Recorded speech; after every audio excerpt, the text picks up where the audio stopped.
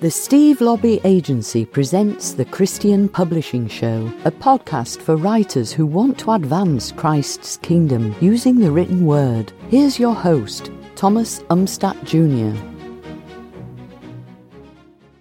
Many first-time authors think that all they need to do is write a book, upload it to Amazon, and voila, the readers will come flocking.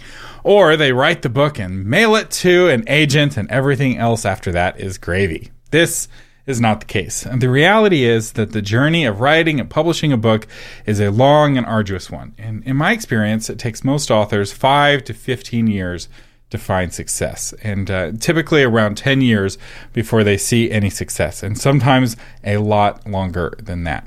So what does it take to succeed in this business of publishing? Well, I believe it's 2 qualities: patience and endurance. I know that's not what you want to hear, but that's how it works. And today we have a very special guest who's going to talk to us about how to persist in this writing journey and how to develop patience and endurance in your writing. He's a bivocational pastor and founder of Brent Oak Church. He also hosts the weekly Pastor Writer podcast, and where he interviews pastors, authors on writing, reading, and the Christian life. And Chase Replogle, welcome to the Christian Publishing Show. Yeah, thanks, Thomas. It's an honor. I'm a big fan of the show. I mean it when I say I listen to every episode every week when they come out, and so really grateful for so much of the work you've done and an opportunity to be on the show myself. Yeah, well, I'm excited to have you back, and I'm a big fan of your podcast. I love what you're doing. And real quick, before we get onto the topic, I want to point this out as a good example of how to do a good podcast, where you have a really narrow focus, right? It's not just a podcast on writing, it's a podcast on pastors writing. And yet, if you're a pastor who's wanting to write, this is exactly the podcast for you. And you have people who listen to your show who aren't pastors. I might admit to having listened to a few episodes myself, even though I don't pastor anyone. So I love that model. I think it's very reproducible and something really every author should think about.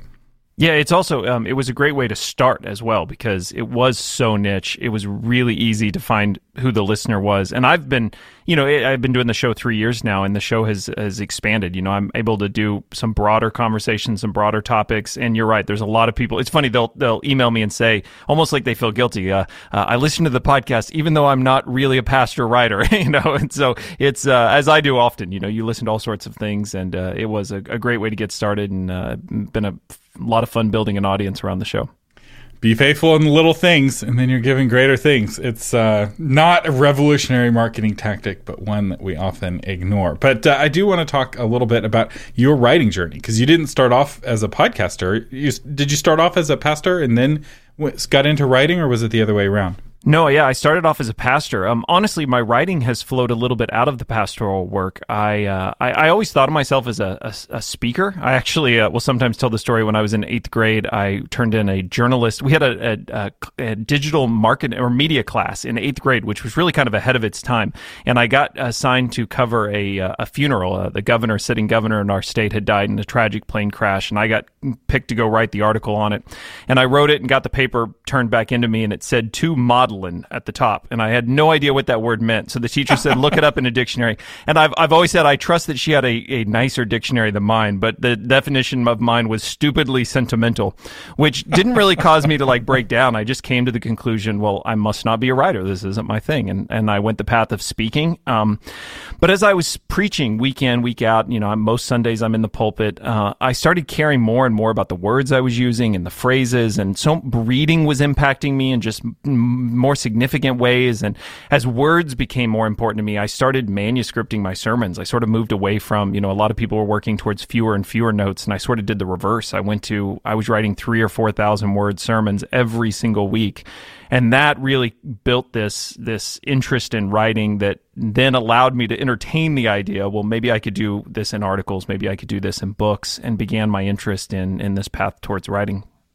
And also leads into podcasting. I don't know if you do this, but I found that for my solo episodes, they kind of end up getting delivered as a sermon. I end up having, 3,000-4,000 words of notes going into the episode. And I don't read it necessarily straight from my notes, but I really do kind of try to hash it out ahead of time. And I'm like presenting a sermon on book marketing. It's I don't know if this is a thing, but I don't know if you do it that way, but I do feel like it's a similar kind of communication technique. Yeah, I would find myself in the pulpit, and maybe it was out of insecurity, but I would say something and I wasn't confident I had said it correctly or that the audience was getting it.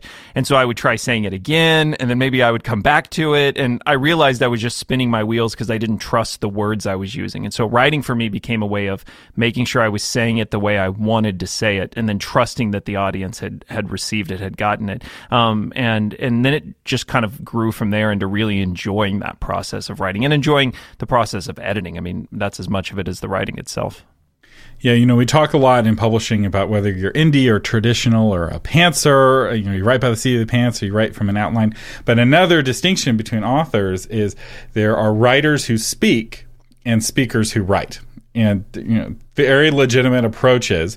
But I would say we're both speakers who write, where we came to it first from the speaking world and then we had to learn writing. Whereas other people, they learn the writing first and then the speaking grows out of that.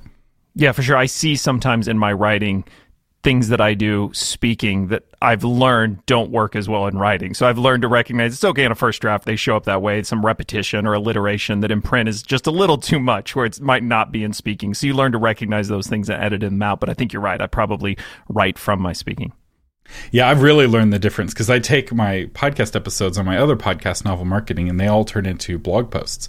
And so we have to then edit that kind of for audio version of the blog post into something that's more friendly for text. And you're exactly right. There's alliteration, repetition that's really powerful and spoken. It doesn't work so well when people are scanning a blog and you have things like images and bullets and headings to work with. But to take us back to your story. So you're getting into delivering sermons.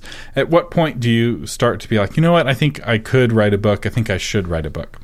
Yeah, that question itself, I think, is one a lot of people struggle with, and me too. I didn't know if I could do it. I had spent some time after seminary writing what I thought was a book.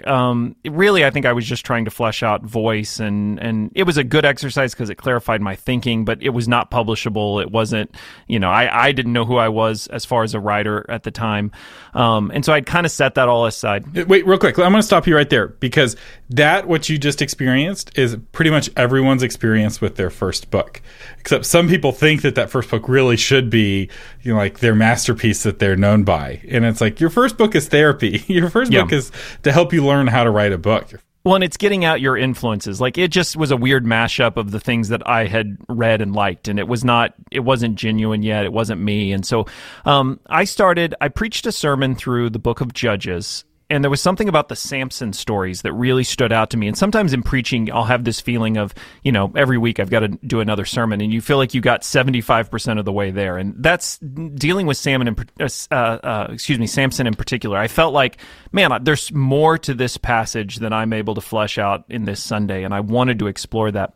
So I started taking some notes and exploring what that would look like as a book. And I knew enough at the time to know that the traditional publishing process is I need to put together a book proposal and I need to sell the concept to an agent and a publisher and then write the book.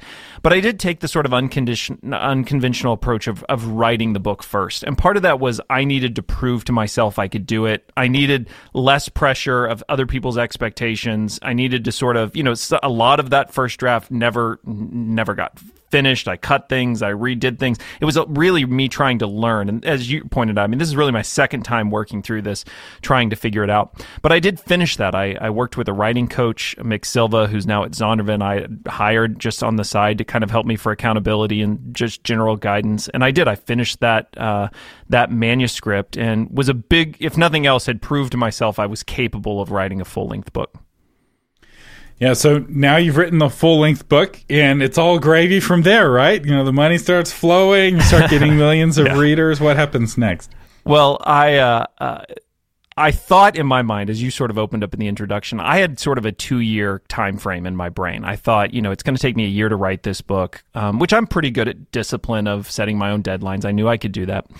And I thought it's going to take me a year to get the agent, figure out the book contract, and then, hopefully having no clue how long from the process of signing a contract to publishing the actual book being released is. I thought kind of 2 years was my timeline. So I did. Everybody has different hurdles. I found an agent fairly quickly. I was grateful about that. But she was really frank with me. She said, I think we need to spend a year continuing to let your audience grow on the Pastor Writer podcast. And I think we need to spend some time really honing in the book proposal, because what I had wasn't that strong. I mean, she was really just looking at the writing. And so that was hard to hear, but we spent an entire year just continuing to grow the audience and really honing the proposal for that book.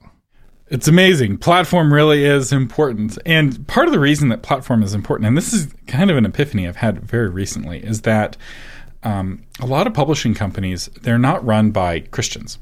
They're run by secular organizations for which the Christian arm is just an imprint. And even the Christian companies that are owned by Christians, they aren't run by evangelical Christians. They're not Christians who have a conservative orthodoxy. Some of them are, but a lot of them are, they don't go to church. The staff of these companies, they don't believe in hell. They're not the kind of Christian that are the typical reader of Christian books, right?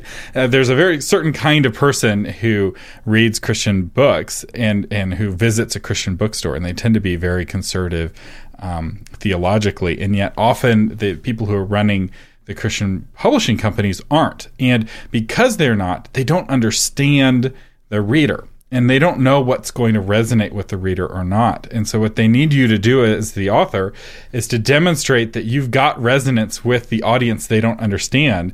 And they need you to do that by demonstrating, look, I have this big email list. I have this big podcast following. I have thousands of people who come to hear me speak, because they can't predict what's going to hit or not, because they fundamentally don't understand the market that they're developing books for. Yeah, and I spent a big part of that year also placing articles, which was something relatively new to me and a skill I had to learn as well, just trying to network with those editors, trying to place articles, which was part of building the platform, but also just kind of proving chops within the community and building up some of those bylines. But the big hurdle for me in that year of just working on the proposal, everybody kept talking to me about concept, and I thought I understood, well, the book has a concept. Here's the concept for the book, and here's who's going to read it. But that concept was not clear enough, and I did not understand how important concept was for a new writer, because if I think about most of the books I was reading, let's just take an example, Tim Keller. If a Tim Keller book, in some ways, Tim doesn't have to have a concept for a book because he is the concept. Tim Keller can write a book on prayer, and everyone will read it because he's the concept, and they want to see what he has to say about prayer. But if Chase Replogle writes a book on prayer, that means absolutely nothing to anyone because I'm not a concept to anyone. Therefore, the book itself has to be the concept. There has to be something interesting enough about the book concept that would make somebody pick it up, because nobody's going to pick it up because my name's on the cover as a first-time author. It took me a long time to understand how important that was. Probably also because, look, I love books like Mere Christianity by C.S. Lewis or some of Eugene Peterson's writing. And, well, the truth is I can't write a book called Mere Christianity. I don't have that name recognition. So figuring out how to create a concept for a first book as a new author was a big hurdle. It took me a while to process and understand. Well, even C.S. Lewis couldn't write a book, Mere Christianity, right? That wasn't his first book. His first book wasn't very good, probably shouldn't have been published, right? Nobody reads Pilgrim's Regress. Even Lewis fans are like, it's not his best work. Yeah, Eugene Peterson has one called, his first book was Like Do Your Youth, and it was a book for parents who are raising teenagers to help instill faith in teenagers. And it's like out of print, you can't find it. It's the same thing, that was his first. So some pressure taken off for your first as well. That's right. Although it's harder now if your first is not successful to get that second shot. Back in the day, there were so few people writing books because the act of writing a book on a typewriter was so difficult that just having completed a manuscript meant that you had a chance with publishing houses. Now, the physical act is so much easier that the later steps are harder as a result. But it takes a few books to develop and become a big-name author. So when we say a big-name author, what do we mean? Well, if you look at a author, let's say Stephen King, right? When he writes a book, the font of his name is bigger than the font of the title of the book because what people are buying is a Stephen King book. But you have to earn that status. You have to already be famous for your name to be worth giving the font treatment. For most authors, especially when they're first starting off, you want the title of the book to have the strongest font weight, right? You want that to be the biggest font size, the boldest text on the cover. It's the first thing people see because that's what's going to get people's attention. And so that's exactly what you're talking about. And it's a hard thing to hear. You're not Stephen King. You're not, insert, celebrity pastor or celebrity writer. But you can get there, but you have to be faithful in the little things. You have to be faithful with the small books first. So walk us through kind of you developing the discipline of writing. How did you develop that endurance to keep going even when times got hard? I think part of it was there was always a next step goal. There wasn't just, I think if your goal is to have a published book, it's going to take so long to get there. I think you've got to set some goals before that one that are real achievements. For me, finding an agent, first, finishing a manuscript was a huge achievement. Finding an agent was a huge achievement. Figuring out how to now take that manuscript and turn it into a concept with a proper book proposal, that was an achievement. Like, that was the next goal. And you just know these are bigger hurdles than you think that they are. You've just got to have that perseverance of, I'm not right now thinking about that book and when it comes out and the speaking tour. And I know that's where your mind wants to go, right? The sales and the curriculum I'm going to build off of it and the podcast interviews I'm going to do from it. You've really got to get yourself focused on what is that next goal and how do I do it as well as I possibly can, instead of just seeing it as a hurdle I've got to get over to get to that big thing that I'm actually interested in. That's right. And an advantage of having a platform and developing a platform is that it allows you to start ministering to people right away. And a mistake I see a lot of authors make is they're like, I need to write a book so that I can minister to people. It's like, no. It's like your book comes out of the ministry that you're doing. And the fact that you're a pastor and the fact that you have a podcast means that every week you get the opportunity to share your ideas with people, to bless people with your words. And the book comes out of that. And you're not like, oh, if only I had a book, then I could finally tell people what I think. It's like, no, start telling people now. Be helpful now. Be faithful where you are. Bloom where you're planted, because you never know when unexpected things are going to happen. Speaking of which, tell us what happens next in your story. So you get an agent and you finish your manuscript. What happens next? Yeah, so we honed the book proposal. We started sending that book proposal out, and we got really good feedback. We would hear from editors. We actually had a couple of calls. They loved the writing. They felt good about the concept, but everybody's going to hate hearing this. They had concerns over the platform being big enough. And at the time, my podcast had, I was getting 1,000 downloads a week, something like that. I mean, it was not nothing. And at the time I had probably about 1,500 names on my email list, and we were speaking with some medium to large size Christian publishers, and they felt like they could see the trajectory of where the platform was going, but basically they all said no. They all said, no, with the asterisk of, why don't you come back to us in another year or so and let's see where the platform numbers were. So, I mean, to put it in perspective, here I've dedicated this time. I have a manuscript. I found an agent. She wants to take a whole year just to work on the book proposal and the platform. I finally think I've crossed that line and we're ready to pitch. And then the publishers say, why don't we give it another year to continue growing the platform? Which we did. I waited another year. I continued just to work on more articles and the podcast and building the email list specifically. And after that year, I thought I had finally reached the pinnacle of it. I had 2 offers from publishers, one of which was Zondervan. And we signed a contract. And one of the things they asked me to do that was another big kind of unexpected turn in this process was they asked me to take the book I had written on Samson, and they wanted me to condense it down to 1 to 2 chapters of a book and do what I had done with Samson to 5 men of the Bible. So they had reworked the concept to try to make it, the key word, a bigger concept to more male readers. And so it was basically a rewrite. I mean, even to try to take the manuscript I had and force it into 2 chapters, I rewrote those 2 chapters. So, here we are 2 years down the road after thinking I was going to get a contract. I signed a contract, and now it's going to be another year of writing a new manuscript for what they had pitched me on. Wow.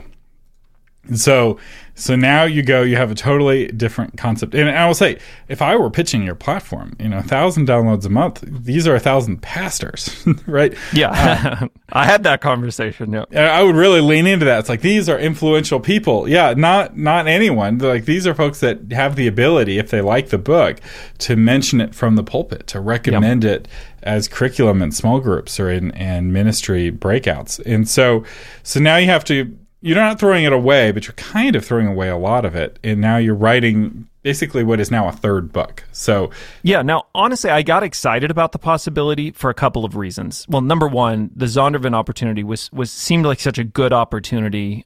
They were excited about it. So that, obviously just for that door to open felt like such a blessing, felt like such an opportunity. I was excited to sort of fulfill what they were looking for. And number two, I knew I was a better writer. I mean, remember, I've spent 2 years writing articles, interviewing people about writing, building the podcast. So I knew it was a hard decision, hard to imagine turning away on your back on that work you've done, but I knew I could do something better. I knew more about writing. I was a better writer. I knew more about my own voice.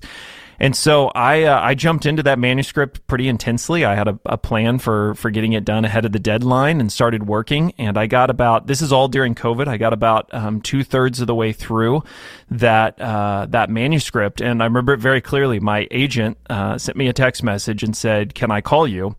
And I thought, well, this is unexpected. So I jumped on the phone and she said, I don't have any way to tell you this other than very frankly, but I received an email from Zondervan, from their legal office, that due to COVID and a shifting of priorities, they've decided to terminate the contract on the project. Oof. So here we are. Yeah, I mean, to put it in perspective, I'm writing a whole new book because of what they've been looking for. And now all of a sudden I'm standing with no contract and 2/3 of the way through the book. And, it was a lot to process. I knew right away, though, I had to keep writing. I had the momentum. I had the idea. I had to finish that manuscript, even knowing now there wasn't a contract in place for it. So what did that feel like, getting that news that everything that you've done has now come to nothing? Yeah, it's hard. I mean, look, I am a Christian. I felt that this was a calling from the beginning. In everything I've done, I've tried to do it faithfully to what God has called me to do. I'm not trying to be a celebrity. I'm not trying to be famous. I'm not trying to make a bunch of cash. This really is a part of what I feel like is who I am as a minister. So I tried to recognize there was some good. Zondervan spent a lot of time investing in the concept for this book and really helping me figure out how to tackle it for a bigger audience. I still had that. They had freed me to work on the project. I was making good headway on it. I felt like it was a good enough idea and book. The platform was growing. I felt like we could land something else, but it was a little disorienting. It was a little, I think I took a few days break from the writing and just did something totally else and tried not to think about it. But at some point, I mean, I don't want to sound repetitive, but this was the next thing. I just had to keep going, Okay, well, what's the next goal now? So what's the work to be done in front of me right now? Because that's really all I can do at any point in this process, is just that work actually in front of me. And in that case, it was to go ahead and just finish. We'll deal with the lingering question of what publisher next, down the road. I just need to finish. Now, did you get to keep your advance? Like, what are the ramifications of a publisher pulling the plug on a book before it's finished? It's this is a complex conversation that, once again, I'll plug why it's good to have an agent. I was very thankful that I was not navigating all this on my own. They allowed me to keep the half of the advance that's normally paid on signing, but there wouldn't be the other half of the advance that would have come when the manuscript was submitted. This was not an advance that was going to change my life or allow me to quit my job or do anything else. But, we had planned some things around it and had made some decisions on when we expected that coming. So there was that challenge. It did have some impact on us.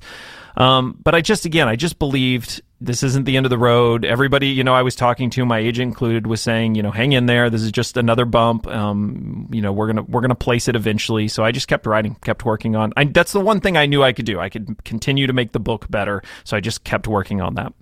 I mean, one way to see this is you've been given money that would allow you to go indie if you wanted to. Mm-hmm. Yeah, it's because you got to keep the advance. It was only half an advance, but you also got the rights back for your book. Yeah, and we had that conversation. I talked very specifically with my agent about, is this is this a sign that I should take that path? Is this an opportunity? And that's going to be different for everyone. You know, we had a long conversation about it. We, from the very beginning, tried to approach my decisions long term. I'm trying to think about a career in writing and not just get hung up on one book, one idea. I'm trying to make the best long-term decisions. And so again, I know it sounds like a broken record, but we were like, let's give it a little more time.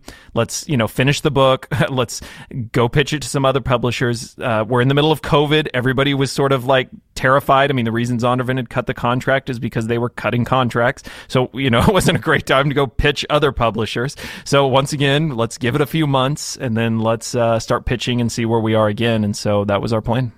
Yeah, because it was either on this podcast or my other podcast. I was like, if I were running a publishing company, I would scrap all of our books. Because people are changing, at least for fiction. I would scrap all the books because the events of the pandemic and the lockdown and all of the drama around that have changed readers. And what that means is that what will resonate with readers is different now than what it was a year ago. There's a reason why we don't go back and read very many older books. There's a few books that are classics and that are able to resonate with multiple generations, but that's a 1 in a million, 1 in 10,000 book. People are like, oh, they don't make it like they used to. It's like, well, a lot of that stuff they used to make is gone now because it wasn't any good. The stuff that survived is good, right? That stuff they don't make it like they used to. But some of the things from today will last. And what's true with toasters is also true with novels and true with nonfiction books. And even an author who writes classics like C.S. Lewis has books that people don't read regularly, right? And my guess is of all the people listening to the show, maybe one has read Pilgrim's Regress in the last year. Maybe none of you. In fact, if you're that one person who's read Pilgrim's Regress, email me and let me know what you think of Lewis's book. And so it's in a way it's a good opportunity because it allows you to reconnect yourself with what people are feeling now. The kinds of pains that we're feeling are very different, right? It's the challenge for fiction. And I really feel like the plots that will resonate are man against society type plots, right? There's a reason why 1984 was one of the best-selling books of 2020, because people were looking for a good man against society story, and they couldn't think of one, right? Because that's not the kind of story that was told very often before the pandemic. It happened, right? Of all the Marvel movies, we get one that's man against society, Captain America: Winter Soldier, which is perhaps the greatest of all the Marvel films. If you go back, you'd be like, man, this is a really good, really resonant story still. But it's less common. And I think the same thing is happening for nonfiction. And I'm curious to hear your thoughts on this, Chase, but the big question I think a lot of people are asking is, what does Christianity look like now that we have accepted that church is not an essential function, right? When we closed our churches down during the height of the lockdown, we admitted to ourselves and to everyone else that church wasn't essential. Going to church on Sunday, not an essential thing. That it's more risky to get the virus than it is to get isolated from the body. And that's something we're going to have to grapple with. And what does Christianity look like now in a post-admission of non-essentiality? And so what are your thoughts on that? And are you tweaking your story or your book now to kind of be resonant with a post-pandemic readership? What does that look like? I think that's a really good thought. Looking back on that first book, so the sort of Samson book I originally worked on, it was a book primarily about identity, written for millennial men mainly. I don't think those questions about identity have been really significant culturally over the last 10 years. I don't think in this moment they're as critical as some of the other questions people are asking. I agree completely. As somebody who just lived through a terrible winter storm and crises and no food in the grocery store, can't drive on the roads, no electricity, no water. You know what you're not asking yourself in the midst of that? I wonder what my identity is. Who am I in Christ, right? That's the kind of question you ask when times are good. That is not a question you ask while in a trench. There's been a lot of books on identity written since then. I think the topic's been addressed actually pretty well. So I do feel like some of the things I was writing about, look, I've grown up from those topics. Everyone else has too. This new book, and I think to your point, it's not that every book every nonfiction book or every fiction book right now needs to be pandemic related. I actually personally am kind of tired of reading about the pandemic. Like, I'm not looking for another book explaining the pandemic. But I do think we are asking different kinds of questions right now, and we're dealing with different kinds of questions in our Christian communities. And I think your book has to be in that world. So it doesn't mean that you have to even mention, I don't think in the manuscript I have completed right now, I mentioned the pandemic once, but I'm definitely dealing with nihilism and disillusionment, and I'm dealing with, is it possible to be better, to get better as a man? I think those are the kinds of questions we're asking right now, more than who am I? What has God called me to do? What is my identity? Where does your identity come from? I do think we're asking a different set of questions, and you should be responding to those, speaking into those. I very much agree, and I'm really glad you underlined that. Because when I say people have changed because of the pandemic, I'm not saying, oh, you have to write about the pandemic in your book. And it's the difference between writing a book about Y2K, which becomes a very dated book that no one's going to read in 2021 or 2001, and writing a book that speaks to the fears that Y2K surfaced, which is what Left Behind did. Right? Left Behind had nothing to do with Y2K, and yet Left Behind was very successful because it came out in the years leading up to 2000. People were nervous about the future. What are the bad things that the future is going to have? And Left Behind spoke to those kind of core fears that people had. And yeah, if you're dealing about, cancel culture and man against society, Samson dealt with issues like that. Right? He was constantly in conflict with his society. It's maybe his defining characteristic is that he didn't fit, right? He wasn't a good Jew. He wasn't a good Philistine. He wasn't a good subject. He wasn't a good leader. He's just but yet he was given divine powers. Really fascinating character. I can't wait to read your book when it comes out. Yeah, thanks. I appreciate it. Well, and to that point, a little bit to the timeline, as I had sort of left off, I'm sitting and waiting for another contract. We did start pitching and had a couple of opportunities come up with publishers. I have a couple of offers, and one of them that we're very close to signing. And again, just to put more time perspective into the conversation, because it is already late in 2021 when it comes to these things, the possible final publication date for this book, once I sign, will be March of 22, so over a year away. So if you notice the sort of pattern, it's every hurdle is another year and then another year. And I went back the other day out of curiosity. I knew we were going to be talking about this, and I found some of the very first notes that I had written on Samson for that manuscript. And from the time that I started writing those notes to when the book will come out in March of 22 will be just over 6 years that I've been working on the project. So the advice I've heard you say many times before about a 5-year author plan, I think is more accurate than I would have liked it to have been when I first started. Yeah, when we talk about the 5-year plan, people are like, oh, that's so long. And I'm like, that's the expedited path. The path most authors walk is 5 years of kind of bashing their head against the wall, and then 5 years of progress. And then after 10 years, they really see a breakthrough. So where you're at right now is that the new version of the book, that's 5 heroes of the Bible. Yeah, so basically what I did is I took Samson as one. The new book is called, the working title is The 5 Masculine Instincts, A Guide to Being a Better Man. And it uses, actually it takes Shakespeare's 7 stages of a man, and it pulls the 5 middle ones out, the ages of sort of maturing and growing, and looks at each of them as a masculine instinct that men experience, and then combines a biblical character to explore that instinct and how it can lead to destruction, or by faith can be matured into something useful, something of virtue. Very cool. So, yeah, what does it mean to be a man in 2021 or 2022, right? And more specifically, what does it mean to be a Christian man? Yeah, and the way it fits into this moment is it possible for men to get better? Because I think culturally some of the questions we've been asking is, we've told men that they're doing things wrong, and we've seen them rebel against us telling them they're doing things wrong, and there's sort of 2 groups that you're either toxic or you need to indulge it, and I'm trying to explore the possibility, well, does faith offer a way of actually maturing, of becoming more like Christ through these masculine instincts, not necessarily rejecting them, but maturing them into something better through Christ? So yeah, I think it's a part of this broader conversation we're having right now.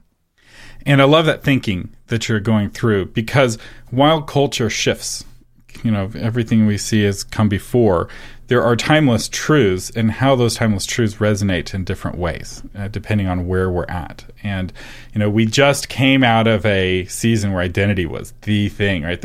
there's probably a dozen books, 24 popular books on identity. And I think that you really dodged a bullet, because writing the very best identity book at the end of the identity phase would not have set you up well for your career, because people have already read a book on identity. They probably already worked through it. That's another thing, is that as a church, we are dealing with different besetting sins as a church, right? Like 200 years ago, the main thing we were working through as a church is, can you be a Christian and a slaveholder? Like, can you be a Christian and put up with other Christians in your church owning slaves? Like, is that an okay thing? What do the passages in the Bible say about slavery? Does that apply? Like, those are big questions that we really wrestled with for a long time. And you know what? We're not wrestling with those questions anymore. We've come to answers, and hopefully we've settled it. The church has ended slavery at least twice. Or 2 or 3 times. We did it in 600 AD. We did it again in the 1800s. I think we may have done it again in the 1200s. Yeah, we did, because 600 we ended slavery of fellow Christians. We're like, nope, no more of that. 1200s, like, no, slavery's bad altogether. And then 1800s, we were like, yeah, no, actually, for reals this time. But we're dealing with different things, and so let's briefly kind of glance into the future of your career, if we can. And what are the...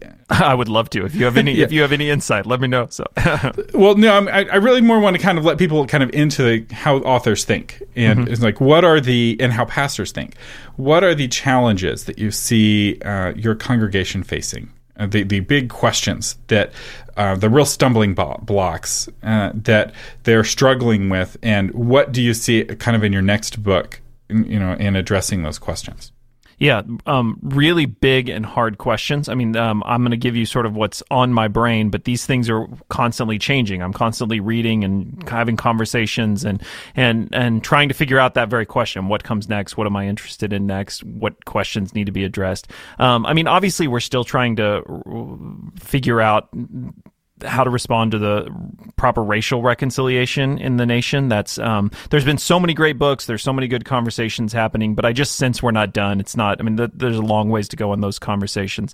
I think the way technology is impacting ministry we're just scratching the surface on. So as more and more churches are online, questions about what is community and what does it mean to be a part of a church? What is a church? I think those things are really up. People are discussing them. They're up for grabs. Things that maybe weren't before are. So I think we're going to continue to deal with that. I think as we move into more and more a post-Christian society, where, I mean, I'm seeing this already, that people bring no biblical knowledge into their experience of the church, where used to you could assume certain things. You cannot assume those things anymore. That I think we're going to have to figure out how the gospel is presented in this post-Christian world in a new way. I think, it will be interesting to see. One of the areas for me I'm not sure about is the way faith and politics works, or at least if you want to broaden that, faith and engagement in culture in the world, particularly around power. I know there's been a lot of writing on that. A lot of publishers rushed writing on that, trying to capitalize in the last 12 months. But I think some of it felt like it was just for that moment, and I think there's a lot more conversation to have around that in the months to come. And I do think, look, I live in Springfield, Missouri. I can say I don't feel like I faced persecution for my faith, but I do feel the acceptance of my faith within community changing. There's something different about it. There's something suspect about it. Not necessarily here, but even more largely. We're going to have to figure that out. And I don't know enough, I don't have a crystal ball. I don't know enough to know what that's going to look like. And I know in some parts of the country that suspicion around Christianity and faith is worse than it is where I am. It's better in some places. But the church as a whole is going to have to navigate. Faith is not in favor. It's not an assumption anymore. And I think there'll be a lot that'll have to be navigated there. And then on top of it, there's always going to be a place for helping people practice their faith in the context of their own actual life, because so much of Christian writing can become it's about society and it's about culture and it's about challenges that we can't lose side of the fact that, look, I'm a father, I'm a husband, I live in a certain community with neighbors, and I've got to figure out how my faith is not just an abstract idea within society, it's lived out in those places. And so books that help us figure out how to navigate that personally as an individual believer, I think will continue to be important. Yeah. Those are a lot of really interesting topics and things that, as you continue, this is one of the advantages of being a pastor. And if you're not a pastor, why having a podcast and having opportunities to interact with potential readers is so important, because you need to know the questions that people are asking. And the nice thing about being a pastor is that you get those questions whether you want them or not. So, yeah, a lot of my writing towards men comes out of a lot of the young men that I've pastored that are in my life, and a lot of the older men in my life. I see these different instincts, these different stages that they're in, and I see the different issues they're wrestling through. And yeah, a big part of my writing comes out of just trying to answer those things in ways that maybe just in a Sunday sermon I'm not able to fully explore. My first viral blog post that I ever wrote was titled, "What is a Christian Man?" And it was literally just me and somebody I was in a discipleship relationship with. We just sat down and kind of brainstormed a list of attributes for what a Christian man looked like. And I was a sophomore in college. I didn't know anything. And yet I ranked on Google for the phrase Christian man for years. It didn't help me find a wife, by the way. No, Christian women do not look on Google for Christian man. I was there, ranking number one. But one of the things you mentioned briefly was the church and technology.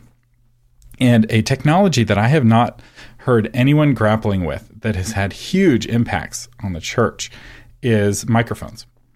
Public address systems. Think about how different church is now with microphones to talk into than it was before. Things that weren't really questions before became questions now that people are amplified. One, power gets more concentrated, right? Somebody can have a church of 10,000. Somebody can have a church of 100,000. Couldn't do that. It was technologically incapable. It also made the question of the role of women in church a much bigger deal, right? Because now women who may not have had the volume to address a large crowd, now with the aid of a microphone can. And, and I think part of the reason why it was never questioned was that it benefited the people who were most likely to fight new technology, right? Who are the people who fight new technology? The older people in the church, right? But a microphone allows them to hear better. So why wouldn't they want a public address system? And I'm not saying microphones are bad. I'm talking into a microphone right now. But I am saying that I would love to hear a conversation of, has the microphone had a universally good impact on the church? What would church look like if we chose to not have microphones? How would it be different? What would it be better or worse? How has it changed the church for the worse, right? Jesus didn't use microphones. Paul didn't use microphones. They were able to talk to big crowds. I'm not saying, Chase, you should write your book about that, but I'm saying as a Christian, this is a thing that I wonder about, right? Has the microphone been good for church or not? Yeah, well, and you're not the only person right now who's wondering about, maybe the biggest way of putting that is the way we're doing church the right way, or is there other ways? Are those other ways new inventions, or are they a sort of a move back to a church as it once was, a sort of restoration type movement? Those questions around what is the church, I think are going. We need more books on them. I need more books on them, and especially as we've been seeing a lot of prominent and celebrity type pastor failures. I think people are having questions about what is a pastor and what is the place of power and authority, and how should I be relating to well-known Christians? Those are all things that you're seeing. And a lot of ways, as a writer, you should be really plugged into the periodicals that your audience is reading too. I'm all over every blog and every magazine that's related to ministry and church, and because that's where you start. That the early ideas are starting to get fleshed out there on blogs, on podcasts, in articles. Those things will eventually become, oftentimes by the very people writing them, books that they're writing about. But that ongoing conversation, you'll pick up on it in those places before you'll pick up on it on books, because, to the point of this conversation, oftentimes books lag 3, 4, 5 years behind those conversations just because of the nature of writing and publishing them. Yeah, I totally agree. You've got to be listening to the music if you want to be in tune, right? It's like, oh, so-and-so is tone deaf. It's like, well, you got to be listening to the music. And in writing, that means reading the articles, listening to the podcasts, knowing who are the influential voices. And it doesn't mean you have to agree with them, right? Your best-selling book could be disagreeing with the voices that are the prominent voices that you're seeing, or maybe not disagreeing with them completely, but pointing out some blind spot, or bringing up, what about this? Or here's a passage of scripture I think you're ignoring, and it changes everything. And you're like, oh, but that's already been done. It's like, it needs to keep being done. There's always new generations that need to be reintroduced to passages of scripture. And I feel like from era to era, we tend to emphasize certain passages over other passages. And I would love to have the Bible Gateway statistics on like what verses are the most popular verses and what chapters, what books are getting almost completely ignored, and what kind of impact does that have? Yeah, and the real opportunity too is if you can know that, if you can know what questions people are asking, and you can know where there are places that have not been mined yet, if I could, for answering those questions, then you've really got something interesting, right? Like if you know, boy, we have really as a church neglected this book, these passages, these stories, and I actually think in an interesting way they address these questions that everyone's asking right now, then you have something really interesting, something that is not being said yet, and I think is a great concept. Can be. Yeah. That's the way to think about it. Now, for people who are wanting to keep up and know what happens next with your story, to know if you get this contract with this publisher or curious about your book when it comes out, where can they find out more about you? Yeah, thanks, Thomas. It's a roller coaster, so who knows? Maybe I'm 6 more years down the road. Who knows what's going to happen? The podcast, I do put out monologue episodes, usually letting people know kind of those milestones and where the book is. So pastorwriter.com is the website. Anywhere you listen to podcasts, you can just search Pastor Writer and find it. And I do, for those listeners who are most interested in writing, the conversations on the podcast are often about writing, but they're also about books and the authors who are writing those books and those thoughts. If you really just want as much writing content as possible, I have an insider Facebook group, so it's pastorwriter.com/insider, and it'll take you to the Facebook group where you can request to join. And I'm usually in there. Usually I do a Facebook Live once a week. I do some special interviews in there, and it's a great place to ask questions. There's a growing community in there of people, and some good writers in there, some editors. It's a great place if you really want the sort of most in-depth writing. I actually have a video in there where I covered all of this timeline stuff and broke it down in a Facebook Live. What a great cancel-proof way of telling people about your community, right? If you get kicked off of Facebook today, you can point pastorwriter.com/insider to somewhere else. Yep. So this one final pro tip of something. One of the things I like about Chase, and why I keep bringing it back on the podcast, despite the fact you still have a book out. Normally I'm like, hey, I know, right? It's like, how do I call myself a writer? Yeah. No, but you're doing a lot of things right along the journey. And we didn't talk about this, but you also are a webmaster. I think that's how you're supporting yourself as a pastor. And so your website's a good example of a website done well. Somebody who knows what they're doing and puts a lot of care into the website. And the way that you're approaching this is the right way. And even though you're not seeing the results yet, that doesn't mean that you're not approaching it correctly. And sometimes people can approach things with the wrong method and get quick results because of serendipity or somebody famous recommends them. But I think that the way that you're going about this, kind of slowly and deliberately building a platform, slowly and deliberately getting to know the people that you're writing to, learning to love them better, learning to listen to them so that you're writing to the questions that they're asking instead of trying to find people asking the questions that you've written the answer to. Right? This is a totally different mindset. And a lot of people, they write the book and then they try to find the readers for the book. And it's like, no, that's not the Christ-like way to do it. If you want to be a leader, you have to serve. You got to first start with love of your readers and then write your book out of that love. Write a book for your readers rather than trying to find readers for your book. Well, and it's been fun. I should throw that out too, because it's not just, look, if the book never got published, I think I would still do the podcast. I think I would still continue blogging. Like it's become such a part of my life and I enjoy it, and I've gotten to know so many great people through it. I really enjoy, I wouldn't say I'm doing the platform just because I love building a platform, but I really love the podcast. I love the community that's around it, and I would have a hard time walking away from that at this point. And the podcast is ministry. The podcast is blessing people. I mean, sure. You have more people listening to your podcast than you have on a Sunday morning. Yep, true by multiples. Yep. Yeah, and that's true for just about every podcaster because there's a lot more pastors than there are podcasts, at least for Christians. Real podcasts. I mean, every church has their sermons that you can download, but that I don't count those.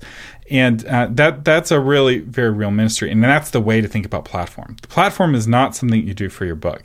It's something that you do for your readers. And it's a way of blessing your readers. And whether the book happens or not, you're still blessing your readers. You're still following, honoring Christ. And I think that's really good. So if you want to learn more, pastorwriter.com is the website if you want to follow Chase and see what happens next with his journey. See if he gets accepted or if he goes indie. The only way to find out is to tune in next time. Although not on this podcast. You'll have to tune in next time. I need to hire you as a promoter, do intros on my shows. Yeah, to do it. I'd be happy to record an intro for your show.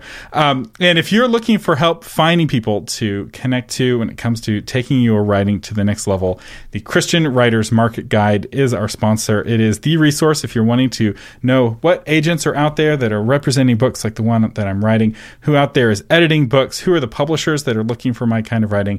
The Christian Writers Market Guide is the resource, and it has been around for over 20 years, carefully cultivated year after year and kept up to date. ChristianWritersMarketGuide.com. It also exists in a dead tree version that you can buy at your local bookstore, or you may even find it at your library. You can request that your library stock and may already have in stock the Christian Writers Market Guide. Chase Replogle, thank you so much for joining us today on the Christian Publishing Show. Yeah, it's a privilege. Thanks, Thomas, for all the work you do, and I'll keep listening every week, so I appreciate it. Thank you for listening to the Christian Publishing Show. For more information and to get episodes delivered to your phone automatically, visit ChristianPublishingShow.com.